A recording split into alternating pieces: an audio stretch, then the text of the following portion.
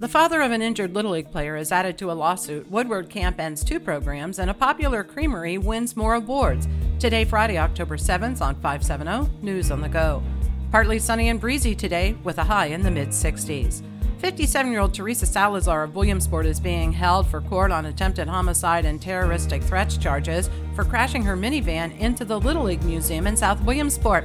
But she claims there's not enough evidence to prove she intentionally tried to kill anyone. No one was injured in the incident that caused $50,000 in damage.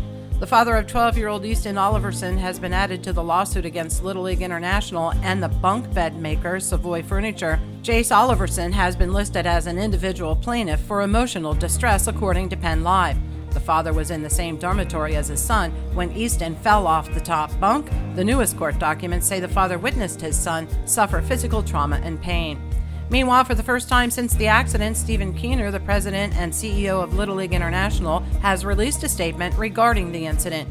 Keener said the organization and he are heartened that Easton recently returned home and continues to recover. He said Little League will continue to work to ensure that the safety and well-being of all players remains at the forefront of their priorities.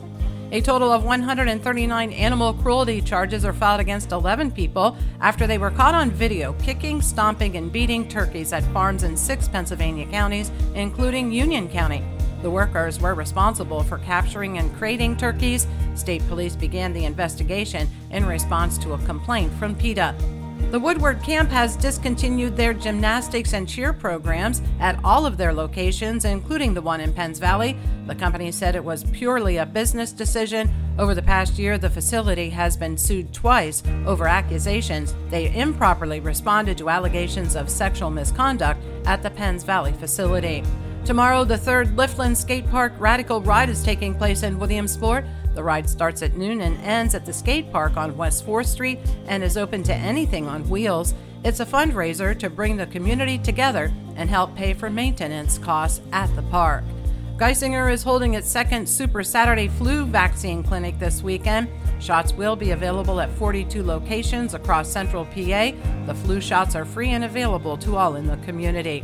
And Penn State's Berkey Creamery scooped up 2 awards in a recent national dairy contest.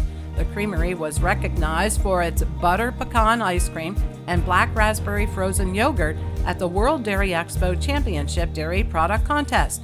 The creamery also finished 3rd in the category of sharp cheddar, according to the Center Daily Times. I'm Liz Brady with 570 News on the Go.